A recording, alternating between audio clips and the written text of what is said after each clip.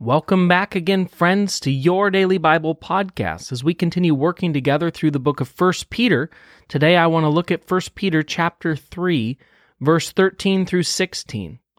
Now, this section of Scripture I consider to be really the crescendo, the climax of this train of thought that the Apostle Peter has been working through now for quite some time.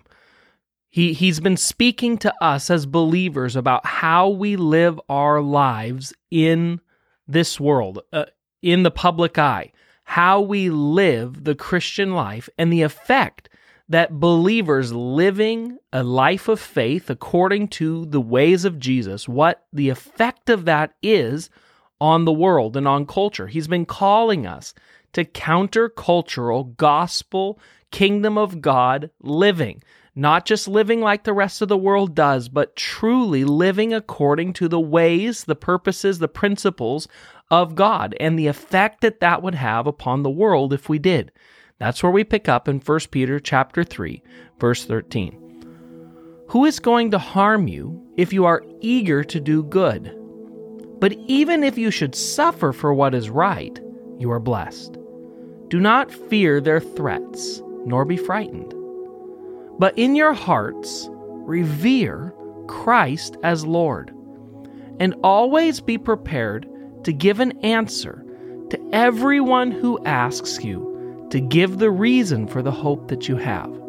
But do this with gentleness and respect. Okay, this may be 1 Peter 3:15, one of the verses that I quote the very most often in my life because I think it is absolutely essential for you and I to understand what Peter just said. Peter points out to us that when we live our life with Jesus as Lord, when we live our life according to His ways, His purpose, His plans, people will notice that. And they will ask us questions about the reason that we do these things. Specifically, he says about the reason for the hope that we have. Why, in the face of persecution, do you respond differently? Why, in the face of disaster? Why, in the face of pain and suffering and death? Why, in the face of political uncertainty? Why is it that your hope, your faith, is the way that it is? You see, what Peter's telling us is that we should live such a life that our hope that we have in Christ Jesus, our hope that we have through the power of the Holy Spirit in us and through us on a daily basis should be tangible, should be noticed, should be something people ask us questions about. Now, I just love this because so often in the Christian faith, we spend our time talking about evangelism as a course, as a training path, something you memorize, something you hand out. But see, this is the type of evangelism that I believe is the most effective. The kind where we live our lives shoulder to shoulder, neighbor to neighbor, community to community in such a way that people know us and ask us questions.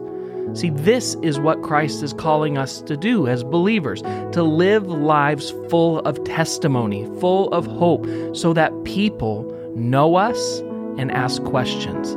I think this is the most effective way in the world today and then to share the reason for the hope that you have. Because as people see your real life, the way you parent, the way you go to work, the way you respond to adversity, it's in those circumstances and situations that people begin to ask questions. And then Peter tells us, when you answer them, you do it with gentleness and respect. This isn't cram it down their throat. This isn't turn or burn. This is the reason for the hope that I have is this. And we share our faith, we share our hope, we share our passion and testimony for what Jesus has done for us with our friend, with our neighbor, with our coworker. Then he goes on in verse 16. He says, keeping a clear conscience so that those who speak maliciously against you, against your good behavior in Christ, may be ashamed of their slander. Again, he points out the importance of walking the walk and not just talking the talk, in being a follower, a devout follower of the principles and the teachings of Jesus Christ, in walking according to the way that Jesus instructed us to walk. That's what it means when we declare that He is Lord. We're saying that He is in control, that He's in charge, that His ways are better than our ways. And Peter reminds us, keep a clear conscience, that he's telling us, walk in integrity, walk in purity, so that even if you are slandered, your good behavior, your good deeds, your walk with Christ will speak louder than any false accusation or lies the enemy may bring against you. Let's pray. Lord, I'm so incredibly grateful that we have such reason for hope, that you have done so much for us, God, and that we have so many things that we can share with others about your goodness, about how you love us, about how you've taken care of us. There's not one of us that don't have a testimony of your provision, of your kindness, of your plan and purpose for our life. So I pray, Lord, instead of worthless arguments, instead of trying to twist people's arms and convince people, God, I pray today that the hope that we have would be on our lips, on our tongue, that we would speak about what you've done in our lives and share our testimony, God, over and over and over again as people ask for the reason for the hope that we have. I pray this in Jesus' name. Amen.